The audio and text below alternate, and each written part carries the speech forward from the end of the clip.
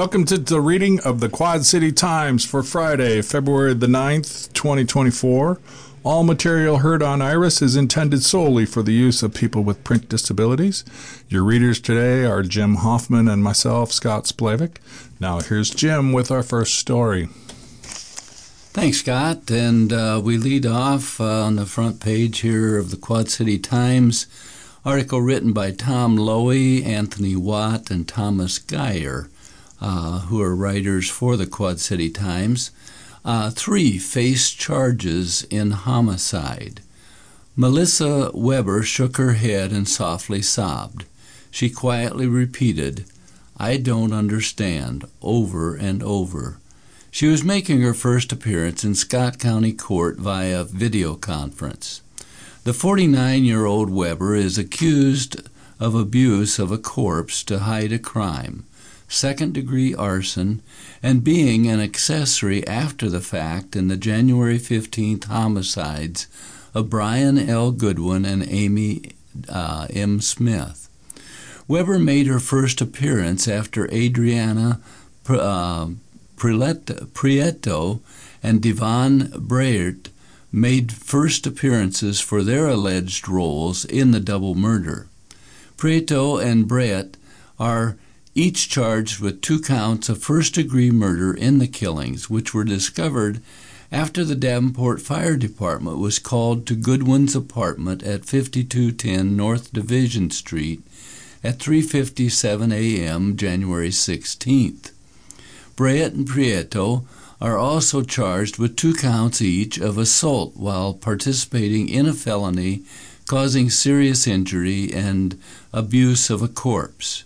The pair also are charged with 1 count each of second-degree arson, going armed with intent, possession of a firearm by a felon, use of a dangerous weapon in the commission of a crime, and possession of a controlled substance. Prieto and Breett, who live at the home with Goodwin, were arrested on other charges just before midnight Thursday, January 18th, at the Quick Star gas station on West 65th Street in Davenport. According to the arrest report, Prieto was in the passenger seat of a white 2015 Ford Explorer and was riding with Breett and the driver. The Explorer's driver, who said he was simply driving Prieto and Breett to another vehicle, said he had picked the couple up from a residence in the 1000 block of College Avenue. Weber lives in an apartment on that block, according to court records. Prieto was held on multiple felony charges, including bonds of $1 million each for being a felon in possession of a firearm and a probation violation.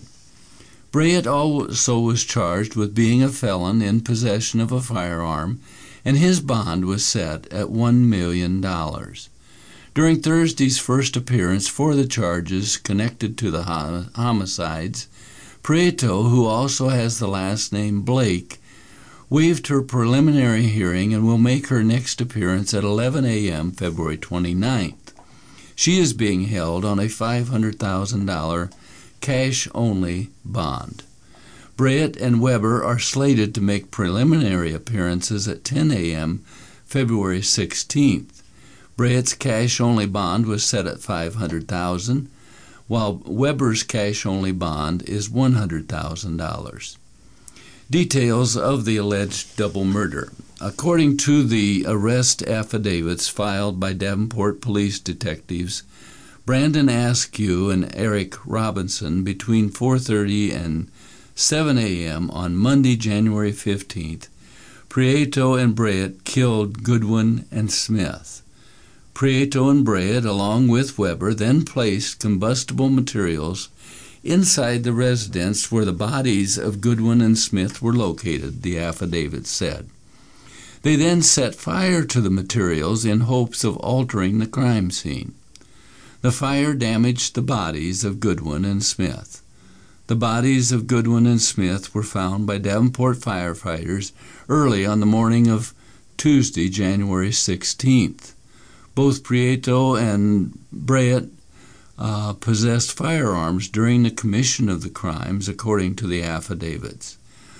When they were taken into custody on January 18th, they had in their possession 4.3 grams of heroin and 11 grams of meth.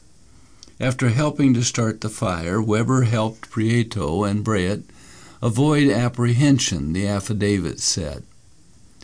According to a search warrant related to the January 18th arrests and charges, Prieto and Bryant were seen coming and going from 5210 North Division Street and the Casey's General Store at the corner of North Division and West 53rd Street throughout the day on Monday, January 15th, and the early morning hours of Tuesday, January 16th, before the report of the fire.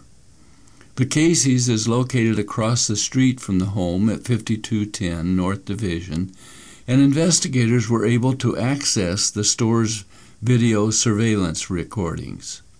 After Prieto and Bryant were arrested on January 18th, police seized a number of items from the 2015 Ford Explorer, including Amy Smith's purse with contents and identification, a .22 Ruger mini rifle, a .38 special revolver, heroin and meth, a journal with sticky notes of stolen items, and a digital camera. In another article from the front page of the Quad City Times, Moline man charged with murder. This is written by Anthony Watt of the Quad City Times. A Moline man accused of killing his girlfriend initially told police the shooting was accidental. Evidence collected by police, though, did not corroborate his account, according to Rock Island County court documents. County prosecutors have charged David Jamal McAdams, age 35, with first-degree murder, concealment of a homicidal death, and unlawful possession of a weapon by a felon, according to county court records. Authorities accuse McAdams of killing the woman on February the 2nd, court records state. Rock Island County Coroner Brian Gustafson identified the victim as Victoria Tillotson, age 43, of Moline. An autopsy is scheduled for Friday. Her body was found in a vehicle in a parking lot of an apartment building in the 3600 block of 25th Street in Moline around 11:45 a.m. Wednesday. She and McAdams were in a relationship, according to court records. Police first learned of Tillotson's death from McAdams himself, records state. On Wednesday, he came to the Moline police station and told officers he had fatally shot her several days ago, according to court records. At first, McAdams told investigators his gun accidentally discharged as he and Tillotson sat in a vehicle in the parking lot of their apartment complex in the 3600 block of 25th Street, court records state. McAdams told police that he knew immediately that Tillotson was dead, so he did not try to get help, records state. Instead, he covered her with a blanket and left her inside the vehicle. McAdams' account to police included a detailed timeline of events, records state. The department tracked McAdams' movement using camera images, authorities allege in court records. That evidence disputes the timeline McAdams provided. Physical evidence, including the position of the injuries on Tillotson's body, also does not match McAdams' account of what happened, court records state. He later told investigators that he disposed of the gun, shell casings, his cell phone, and a broken piece of jewelry before he went to the police station. Police arrested McAdams Wednesday, and he remained in custody Thursday, according to the Rock Island County Jail website. He made his first appearance on the charges on Thursday afternoon. His next appearance has been set for Friday, court records state. Jim? Thanks, Scott. And we have another article here, Dancing Love Stories. Ballet Quad Cities dancers prepare new production. This written by Gannon Hannewold of the Quad City Times. During a rehearsal at the Ballet Quad City studio this week, a dozen dancers suspended in the air. While watching them prepare for Love Stories, the company's newest production, it's reasonable to expect a massive thud when they land on the ground. But there was no crash. As their feet hit the floor, there was simply a rumbling vibration. Yes, ballet is as delicate as it seems. It's also rigid, calculated, competitive, and requires immense physical skill and teamwork. More than anything, its dancers say it's expressive. It's an art form. The show this weekend is an ensemble production with guest choreography from Domingo Rubio, an Italian-Mexican dance veteran and frequent visitor to the Quad Cities. It will also feature a story ballet choreographed by Ballet Quad Cities artistic director Courtney Lyon of the wild western tale of Billy the Kid, with music by Aaron Copland. Like any career in the arts, working in ballet is a pipe dream for many. After all, there are more dancers than there are careers in dance. Ballet Quad Cities owner and CEO Jody Cook, who has helmed the local ballet company since 1996, said it's common to have over 100 applicants for open spots on the team. Being a dancer with Ballet Quad Cities is a full-time job with a 9 a.m. to 4 p.m. Monday through Friday schedule. Many members of Ballet Quad Cities have come to the area from across the country just for a chance to keep their dancing dream alive. Members of this season's roster have hometowns from Cambridge, Massachusetts to San Diego, California, and almost everywhere in between. Marcus Pay, who will play the titular character in Billy the Kid, is one of just a few dancers on the team from near the Quad Cities. The 26-year-old dancer is an Iowa City native and University of Iowa graduate, where he earned a dual degree in mathematics and chemistry. He's wanted to be a dancer since he was 8 years old, and when his dancing career is eventually over, he noted that many male ballet dancers compete into their late 30s. He plans to pursue teaching. His thought process all runs through the filter of ballet. I feel like dance is really just all-encompassing, he said, his voice dropping to a whisper as the company discussed technique in the room next door. It's a metaphor for a lot of different fields. I can think of everything in my life in terms of dance. Another Ballet Quad Cities dancer, 24-year-old Madeline Rohde, chimed in. "You have to be smart to be a dancer," she said. "I don't think a lot of people realize that outside of the dance world. There are so many layers that people just don't understand." Lyon, who did the original choreography for the Billy the Kid section, among other portions of Love Stories, said Ballet Quad Cities usually takes about 5 weeks to rehearse choreography, but Lyon sometimes starts planning her routines years in advance. There's just so much that goes into making the experience for the audience come together. Lyon, a former Ballet Quad Cities dancer herself, said, "I love having a hand in every part." As the company rehearsed for Love Stories on Wednesday, the art was emotional and geometric. When Pei performed the gunfight scene from Billy the Kid, his facial expression grew stoic, locked into one of the many mirrors lining their Rock Island studio. Around him, dancers shifted in triangular formations, dancing with military precision from one horizontal line on the studio floor to another. In the far corner, teammates laughed with one another as they exited the stage dressed in blue jeans and plaid shirts.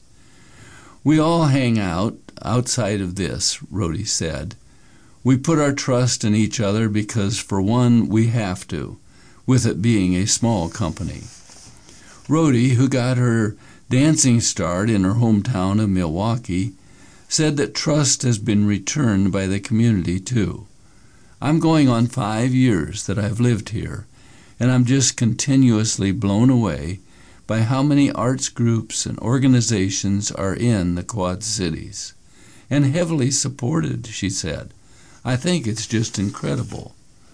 Both Rhodey and Pei urged those who haven't seen a ballet before to stop by for a show, noting that seeing a performance requires no prerequisite experience with dance. At the end of the day, it's all entertainment, they said. Love Stories will show at Bruner Theater on Friday and Saturday, with both shows starting at 7:30 p.m. Tickets start at $30 for adults and $15 for attendees under 12. I'm going to turn over to page A3, stick with local news, and I'll read this article entitled, Architect Creates Spoke Yard. Moline Building Envisioned as Multi-Use Retail Space. It's written by Gretchen Teske of the Quad City Times. Cyclists and other recreationists could soon have a new destination near the Great River Trail in Moline. Conceptual drawings show the building at 318 River Drive in Moline will be known as Spoke Yard, a multi-use retail space just blocks from Sylvan Island. Andrew Dasso, the principal architect behind the team at Streamline Architects and Artisans, which owns the building, said the concept revolves around creating a destination that can be a stop along the way of those enjoying the nearby trails. A lot of what my vision for this property is that it is an accessory to the bike path, so it really becomes a destination on the Great River Trail, he said. Dasso and his wife previously lived in Des Moines before moving back to their native Quad Cities. While in the capital city, they noticed breweries and shops were along the bike paths, making them destinations for cyclists who wanted a place to stop along the way. We have been exploring and canvassing the Quad Cities, and when this building came up for sale, I thought about the potential this place could have, he said. Previously, the building was home to Trachtenberg Company, a plumbing supply company. Before Streamline acquired it in August, it was being used for storage. With the building less than 2 blocks from Sylvan Island, Dasso felt it would be the perfect spot for the adaptive reuse concept of reviving an area that had all these industrial buildings and integrating new ideas and concepts to create more of a community. We work within the walls of the space and the building to create really intimate environments throughout, he said. That's our hope with Spoke Yard. The concept for the building would have bicycle-centric developments where cyclists can drop by on their route and rest. Right now, the concept is still in the early stages, and Dasso is actively looking for tenants who want to be a part of the project. Construction will start once businesses are committed to the idea and the team knows what to design and build, he said. The space lends itself to a variety of retail components such as bike shop, gym, salon, and the aforementioned brew pub and coffee shop. Dasso said if the team is able to find the right tenants within the next few months, construction could start as early as this spring. Information on leasing the space and any upcoming updates can be found online at spokeyard.com. And I'll read one more short article here. Foundations accepting grant applications. The Doris and Victor Day Foundation, the Ranch Family Foundation 1 and 2, and the Rock Island Community Foundation are currently accepting grant applications for funding in 2024. Doris and Victor Day applications are due on May 31st, 2024. Rauch Family Foundation 1 applications are due on July 31st, 2024. Rauch Family Foundation 2 applications are due on October 31st, 2024. And the Rock Island Community Foundation applications are due on June 30th, 2024. Since its founding by Doris and Victor Day in 1965, the foundation has worked to make a better Quad Cities a reality. The foundation provides grants to nonprofit organizations and programs in Rock Island and Scott counties. The Rausch Family Foundation 1 was established by brothers Albert and Les Rausch in the late 1980s. Grants are restricted to nonprofits that serve the citizens of the city of Rock Island. The first investments in the Rock Island Community Foundation came from the 8 founders on April 16, 1967. Each member reached into their pockets and donated $20 apiece. Board members of RIFC are still required to provide an annual gift to the foundation. The foundation also is funded through gifts, bequests, and grants from the citizens of the community and area businesses. Grant information and access to the shared grant portal can be accessed at dayfoundation.org and rockislandcommunityfoundation.org. For more information about the application process, call area code 309-788-2300. Jim? Thanks, Scott. And going to the culture page of the Quad City Times, previewing the Super Bowl ads. This written by May Anderson and Wyatt Grantham Phillips. They are AP business writers. This comes from New York. If you watch the Super Bowl for the commercials, you no longer have to wait until the big game to see what advertisers have in store for viewers. Many companies now release ads ahead of the game in the hope of capitalizing on the buzz that builds as the game approaches. They hope to recoup some of the reported $7 million, that's the going rate for a 30-second spot, by capturing pregame attention. It's a big challenge to stand out among the 50-plus advertisers that will be vying for the eyes of the more than 100 million people expected to tune in this year to CBS and Paramount Plus and Nickelodeon on Super Bowl Sunday, February 11th. Last year's broadcast on Fox was watched by a record 115.1 million viewers, according to Nielsen. So advertisers pull out all the stops. In the ads released ahead of the game so far, Budweiser focuses on its iconic Clydesdales. Michelob Ultra capitalizes on the iconic star power of soccer legend Lionel Messi. And Uber Eats goes for laughs with an ad where Jennifer Aniston forgets she starred in Friends with David Schwimmer. Many more commercials are expected to be released ahead of the game. Of course, not all advertisers release their ads ahead of the game, so there will be surprises. Big advertisers like Amazon have stayed mum on ad plans so far. And while there have been no indications of such, it remains to be seen whether advertisers will capitalize on this year's Taylor Swift buzz in some way. Here are some of the buzziest ads that have been released so far. Booking.com. Actress Tina Fey has so many choices on the online travel agency Booking.com site, she has to hire body doubles, an influencer type played by her 30 Rock co-star Jane Krakowski, to stay at a fancy hotel, a Bigfoot handled by another 30 Rock co-star Jack McBrayer to stay at a cabin, and even actress Glenn Close, who stays on a farm. Bud Light. The Bud Light genie grants wishes, like giving someone 80s metal hair and someone else a giant bicep. To Bud Light drinkers, NFL legend Peyton Manning, rapper Post Malone, and more also appear on screen. Budweiser is bringing back familiar characters to its game day slot. In the beer brand's nostalgic ad, a snowstorm threatens to derail a delivery to a small-town bar. But a team of Clydesdales and a Labrador Retriever team up to help Budweiser make the delivery. Doritos Dynamita.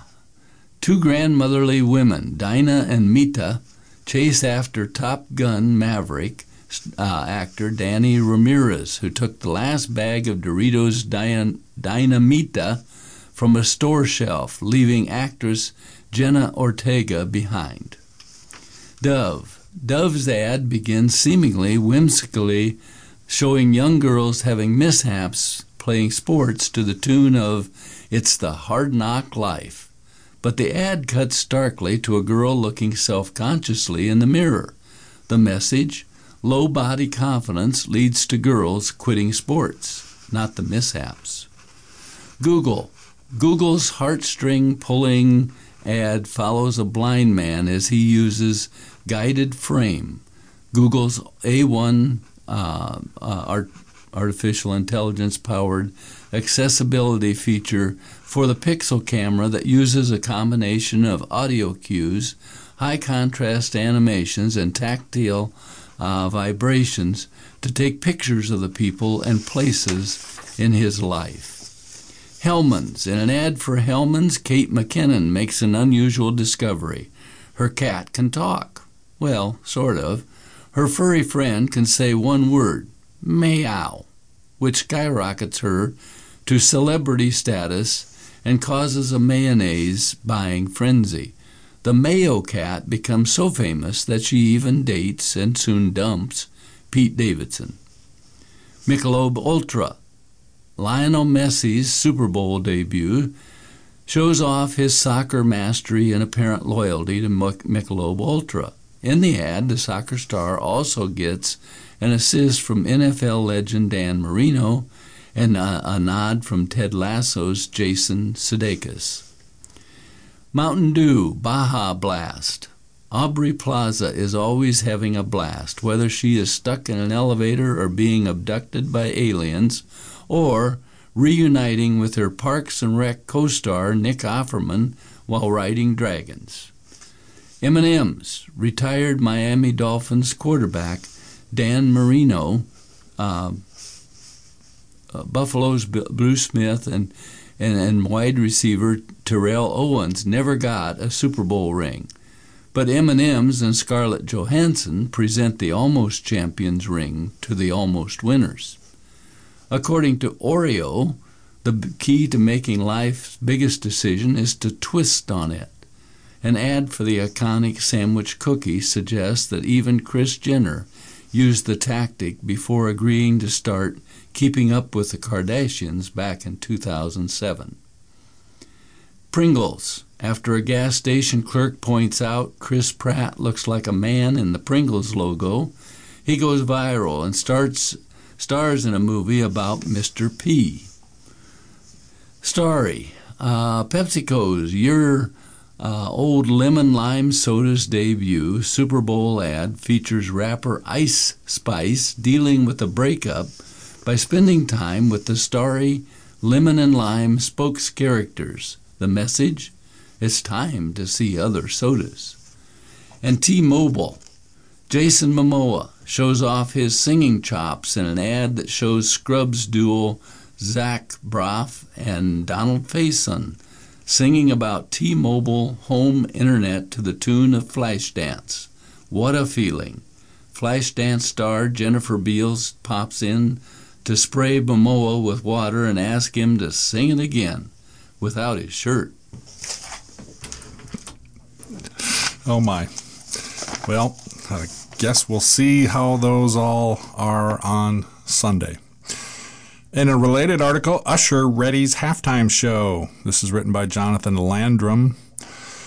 Usher found fitting 3 decades of successful music into a super short Super Bowl halftime show is a challenge. But the multiple Grammy winner decided to concentrate on past hits, moments from his popular Las Vegas residency, and possibly draw from his new album. It definitely has been a challenge to squeeze 30 years into 13 minutes, he said when he addressed the media Thursday in advance of Sunday's Super Bowl, which will be held at Las Vegas's Allegiant Stadium, with the San Francisco 49ers facing off against the Kansas City Chiefs. He said he's been asking himself, what songs do people know me for? What songs have been a celebration of all of the journey?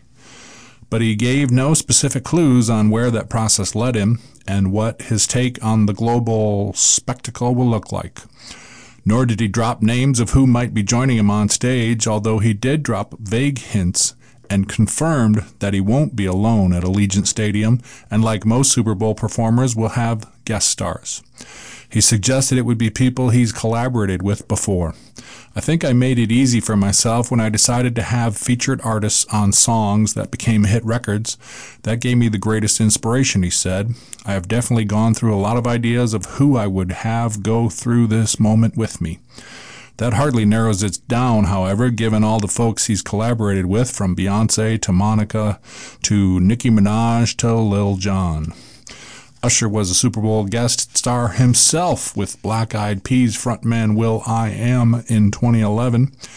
He told the Associated Press previously that he'd use that performance as a cheat sheet for Sunday's show.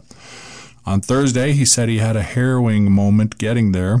My hand got caught on a wire that was holding me 30 feet in the air, and I almost missed my entrance, he said. He still managed to hit his mark in the splits, but he would prefer to avoid that kind of mishap. Sorry, I did not find the continuation of this story in time. There it is. Usher said he definitely aims to bring the flavor of the city where he made his musical name to his show. His 100-show local residency last year was a perfect workshop to help make that happen. I've been able to bring a great deal of Atlanta and the melting pot that it is, musically and culturally, to Las Vegas, he said. Wasn't easy to do, but I turned Las Vegas into Atlanta. I took the V and turned it upside down. He'll have a hard time topping the reveal that Rihanna gave when she chose her Super Bowl performance last year to show and tell the world she was pregnant with her second child.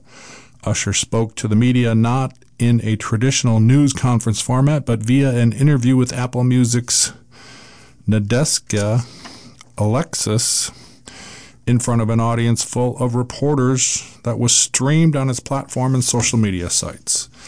It's a busy week for the megastar, who is releasing his latest album on Friday and has just announced a North American tour. Now it's time to move to the obituaries, and here's Jim. Thanks, Scott. And we have several today. I think I'll do the pendings and do one, and then we can switch back and forth on some of these. The pending funerals, Helen Verlee Fry, 82, of Moline, Illinois. Daniel Dan Edwin Andrus, 80, of Geneseo, Illinois. Marilyn J. Lockard, 96, of Clinton. Marjorie J. Buckrop, 98, of Moline.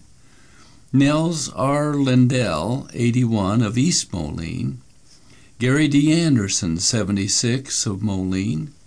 And Johnny Lastly, 94, of Moline. And so on with the obituaries here. Carol Richard Dick Collins, 97, of Davenport, passed peacefully in his sleep on Thursday, February 1st, at Senior Star Memory Care. Per his wishes, cremation services have been performed. A memorial service will take place Saturday, March 9th at 12 o'clock noon at Wirtz Funeral Home, and visitation will be held at 11 o'clock a.m. until time of service. Interment will take place at a later date at Rose Hill Memorial Gardens in Marshalltown, Iowa. In lieu of flowers, please give donations to the Alzheimer's Association. And online condolences may be expressed at www.wirtzfh.com. Dick was born on August 22, 1926, in Marshalltown, Iowa.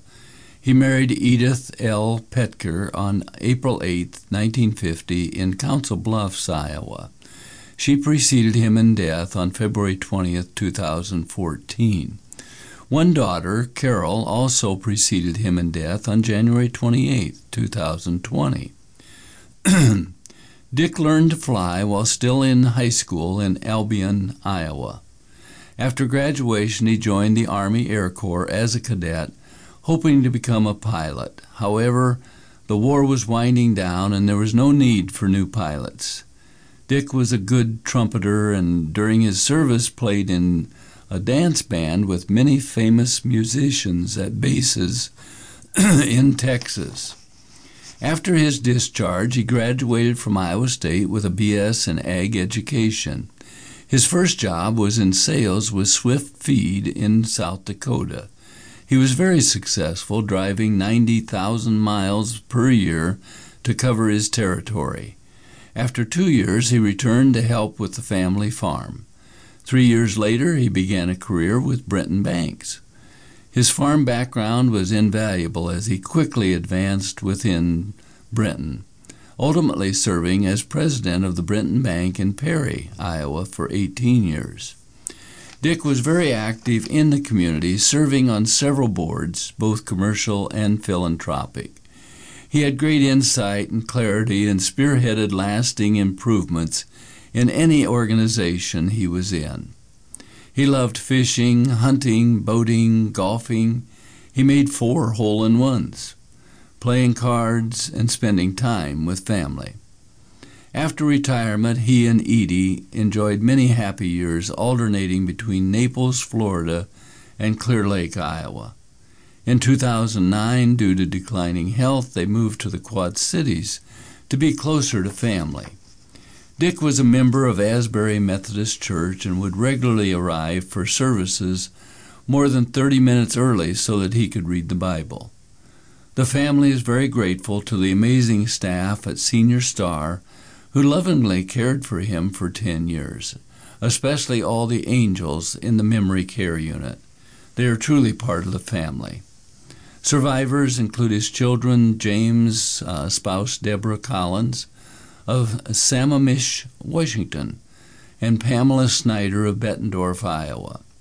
Grandchildren, Sean, spouse Shauna Collins of Sammamish, Washington, Andrea Collins, spouse Alonzo Velasquez of Sammamish, Washington, Nicholas, spouse Lauren Snyder of Colorado Springs, Colorado, Richard, spouse Evie Snyder of Minneapolis, Minnesota, and step-grandchildren Thomas, spouse Susie Snyder Jr. of Moline, Sean, spouse Laura Snyder of Dripping Springs, Texas, great-grandchildren Ellie Collins, Grant Collins, Leo Velasquez, and Max Velasquez, all of Sammamish, Washington, and great-grandson Ryan Snyder of Colorado Springs. Philip S. Phil Rush, 62, of Davenport, passed away on Tuesday, February 6, 2024, after a long and courageous battle with cancer. Funeral services will be held at 2:00 p.m. on Monday, February 12th at Runge Mortuary in Davenport, with visitation beginning at 12:00 p.m. following or prior to the service. Phil will be laid to rest in Davenport Memorial Park, and online condolences may be left at www.rungemortuary.com. Phil was born May 27, 1961, son of Leo and Darlene Herring Rush of Holy Cross, Iowa. He loved cars all his life, beginning with his collection of Matchbox cars as a boy. He graduated from Leo High School, graduated from NITI in auto mechanics, and then joined the National Guard in 1979, where he served for 21 years. He worked at Curtis Industries in Huron until 1990, later spending 13 years in hydraulics distribution for Knott Company in the Quad Cities. On June 27th, 1915, he was united in marriage to Susan McKinney in Clinton, Iowa. They resided in Davenport until the present, and he worked there until he retired due to ill health. Phil loved music and was a talented guitarist. He was a true and loyal friend, a man with a generous heart who brought smiles to all he loved. Phil is survived by his wife Susan, daughter Nicole Hines of Rancho Cordova, California, son Scott Rush of Asbury, Iowa, stepsons Joe and Sean McKinney, his mother Darlene Rush of Holy Cross, Iowa, brothers Joseph, spouse Teresa of Davenport, and James, spouse Tammy of Anthon, Iowa, sisters Marge McGowan of North Liberty, Iowa, and Ann, spouse Dan Hayes of Pecatonica, Illinois, and many nephews and nieces. He was preceded in death by his father, Leo Rush, and grandnephew, Sean Klein. Sticking with the Davenport obituaries, Kathleen K. Lawson, age 80, of Davenport, who passed away on Wednesday, February the 7th, 2024, at her home. Funeral services and Mass of Christian burial will be held at 11 a.m. on Monday, February 12th, 2024, at Holy Family Catholic Church. The family will greet friends from 1 to 3 on Sunday, February the 11th, 2024, at Halligan McCabe DeVries Funeral Home, Davenport. Burial will be at Mount Calvary Cemetery. In lieu of flowers, donations may be made to Kay's memory to Cafe on Vine or Humility Home Services. She was born on April the 21st, 1943 in San Diego, California. She was united in marriage to John Dennis Denny Lawson on July 24th, 1965 in Des Plaines, Illinois. Kay taught preschool at Growing Tree and Sacred Heart Cathedral in Davenport. She later worked as a receptionist for Mid-American Securities Management until her retirement. She used her many talents to serve her community, knitting and crocheting baby hats, blankets, and booties, hats for the homeless, and sewing quilts for veterans and nursing homes.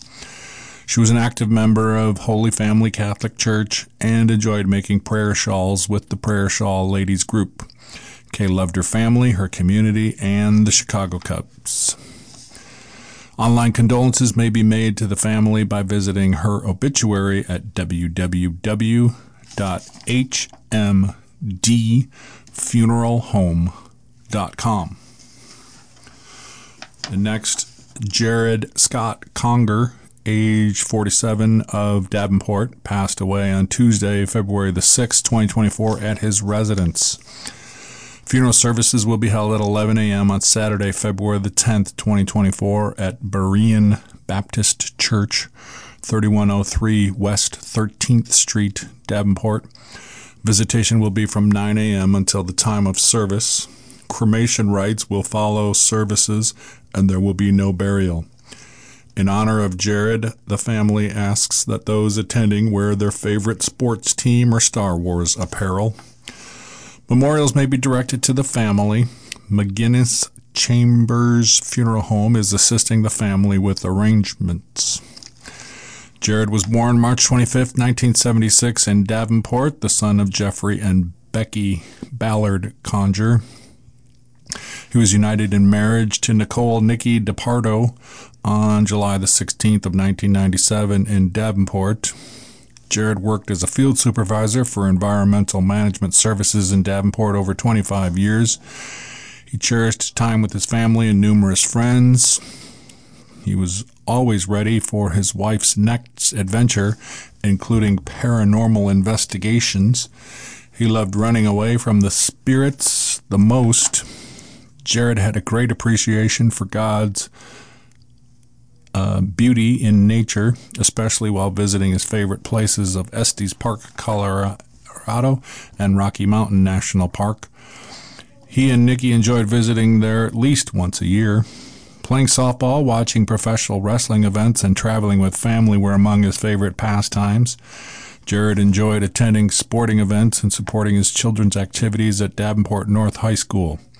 He was an avid Green Bay Packers, St. Louis Cardinals, and Iowa Hawkeyes fan. He was an active member of Berean Baptist Church, served as past president of the FOE Davenport number 235, and on the board of Davenport City Cemetery.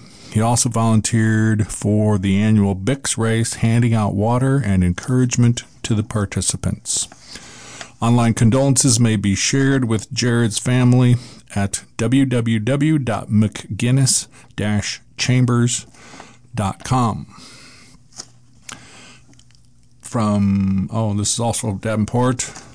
Wilma I. Atkinson, age 91, of Davenport, formerly of Bettendorf, passed away on Monday, February the 5th, 2024, at Jersey Ridge Place. Funeral services will be held at 11 a.m. on Monday, February the 12th, 2024, at McGinnis Chambers Funeral Home, Bettendorf. Visitation will be from 10 a.m. until the time of service. Burial will be at Rock Island National Cemetery. Memorials may be directed to King's Harvest Pet Rescue No-Kill Shelter of Davenport. Wilma was born on October 16, 1932, in Davenport, the daughter of Cletus and Alma Cracklio Smith. She graduated from Davenport High School on June 27, 1953, married Rodman W. Rod Atkinson of St. Joseph Catholic Church in Rock Island. In her earlier years, Wilma worked as a secretary at Alcoa, and in the summer, she enjoyed working at Brockway's Strawberry Farm. Above all, Wilma was a devoted wife and mother to her 5 children. She was known for her delicious baked goods and homemade jam. Wilma loved dogs, growing beautiful flowers, and hummingbirds. Online condolences may be shared with Wilma's family at www.mcguinness-chambers.com. Thanks, Scott. Dennis L. Boyd, 84, of Bettendorf, Iowa, passed away Tuesday, February 6th. Visitation will be held from 4 to 6 p.m. on Monday, February 12th, at the Runge Mortuary. Services will be held at 10:30 a.m. on Tuesday, February 13th, at St. John Vianney Catholic Church. Memorials may be made to the University of Northern Iowa Foundation, directed to the Bradley T. Boyd Memorial Scholarship, and online condolences may be expressed at www.rungemortuary.com. Dennis was born December 27, 1939, to H. Shannon and M. Roma Frankovich Boyd in Canton, Illinois. He graduated from St. Ambrose Academy in 1958 and from St. Ambrose University in 1963. He then attended Clark College in Dubuque, Iowa, graduating in 1969 with his M.A. and earning his EDS in 1990 from Western Illinois University in Macomb, Illinois. On October 13, 1962, he was united in marriage to Ruth Ann Stoltenberg in Davenport. He taught for the Pleasant Valley Community School District, retiring in 2000 after 37 years. He also worked seasonally at the Davenport Country Club for 34 years before retiring in 2018. He was an active member of the Knights of Columbus and regularly volunteered at St. John Vianney Catholic Church. Those left to cherish his memory include his loving wife, Ruth Ann, and children. He was preceded in death by his parents and beloved son, Bradley Thomas Boyd. And then from Preston, Grace E. McDonald of Preston, Iowa, passed away Tuesday, February 6th at the University of Iowa Hospital. A celebration of Grace's life will be held from 11 o'clock a.m. to 2 o'clock p.m. Saturday, February 10th at the Millennial Ballroom in Goose Lake, Iowa. Grace was born February 5th, 1937, daughter of Rudolph and Carrie Lamp Frazee. She grew up on the family farm in Plugtown between Elvira and Charlotte. Grace attended Elvira High School and graduated with the class of 1954. She went on to Valparaiso University, where she studied teaching and history. After graduating, Grace moved back to the area and married the love of her life, John McDonald. Together, John and Grace raised 2 children and celebrated 49 years of marriage. Throughout her long teaching career, Grace only taught at 2 schools, Maquoketa and Northeast. After retiring from Northeast in 1998, Grace couldn't stay away from her love of teaching and frequently substituted for many classes. She always held the importance of education to the utmost regard and passed on the love of learning to her children and grandchildren. Learning reached beyond the classroom for Grace and her kids and extended to 4-H. Her husband John was a 4-H leader for many years, which also meant Grace took on most of the work. In her free time, Grace loved basketball and baseball. She was a huge Hawkeyes and Cardinals fan. Grace was a 50-year-long season ticket holder for Hawkeyes basketball. If she wasn't enjoying a game in Iowa City, she would be watching her beloved Cardinals on TV. When her son began playing basketball for Clinton Community College and then Marycrest College, she became the biggest fans of those teams too and never missed a game. Grace was a lifelong and active member of Emmanuel Lutheran Church. At the center of her life was faith and family. She deeply loved her children and grandchildren and never missed their competitions and school events. Her grandchildren were the apples of her eye. Her favorite thing to do was to spend time with family. Whether they were going on a road trip to a stock show or just to Maquoketa for Creep Feed and Dairy Queen, Grace was happiest when her loved ones were with her. Grace will be dearly missed by her son Sean of Preston and 2 grandchildren. Grace is preceded in death by her husband John, her son Shannon, and her parents Rudolph and Carrie. Thank you, Jim. Now let's jump over to the sports page quick. We'll start with what's on TV today. At 6 p.m., men's college basketball, ESPN2, Dayton at VCU. 7 p.m. on the CBS Sports Network, San Diego State at Nevada. 8:30 p.m. on FS1, San Jose State at Colorado State. College women's basketball at 6 p.m. on ESPNU is Wagner at Fairleigh Dickinson. 8 p.m. on the Pac-12 network, it's Oregon State at Utah. And 10 p.m. on the Pac-12 network, it's Arizona at UCLA. College gymnastics on the SEC network at 5 p.m., LSU at Georgia. 6:30 p.m. on ESPN, Arkansas at Florida. And 8 p.m. on the SEC network, it's Alabama at Auburn. College hockey, 6 p.m., Penn State at Minnesota. College softball, didn't realize softball was getting started already. ESPN, 8 p.m., Texas at UCLA. College wrestling, 6 p.m. on the ACC network, Duke at Virginia Tech. 6 p.m. on the Big Ten network, it's Michigan at Nebraska. And 8 p.m. on the Big Ten network, this is a big one, Penn State versus Iowa. That'll be a big wrestling match there.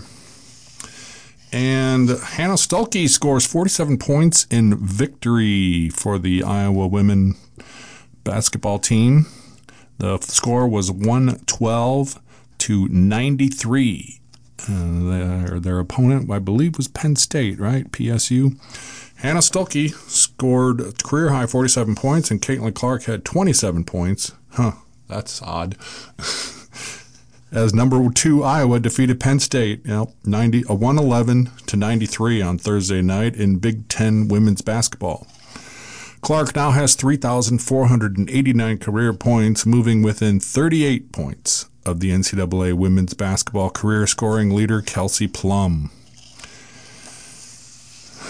And some Quad City swimmers that are going to be competing in the state meet this week. Owen Chillis from Pleasant Valley, who set a state record in the 100-yard backstroke at the district meet Saturday. Will Gorman, also of Pleasant Valley. He'll swim at Indiana next year and owns the top time in the grueling 500 free. Jamison Gray of Pleasant Valley. Eric Ding of Davenport West. Ricky Zilmer of Bettendorf. And Charlie Jacobs of Davenport Central. Congratulations to all of those young men and good luck in the state swim meet this weekend. And other college men's basketball scores. Arizona outlasted Utah in 3 overtimes, 105-99. That must have been quite the game. University of Alabama Birmingham 76. Number 20 Florida Atlantic 73. Also 3 overtimes. Boy, it was a night for 3 overtimes in the college basketball world. And I'm going to have to call it there and let you know that brings us to the end of the Quad City Times for today, Friday, February the 9th, 2024. I'm Scott Splavik, and my partner at the microphone has been Jim Hoffman. You can listen to Iris programs on any computer or smart device at any time at iowaradioreading.org. Thank you for listening to Iris, Iowa's first and only radio reading service.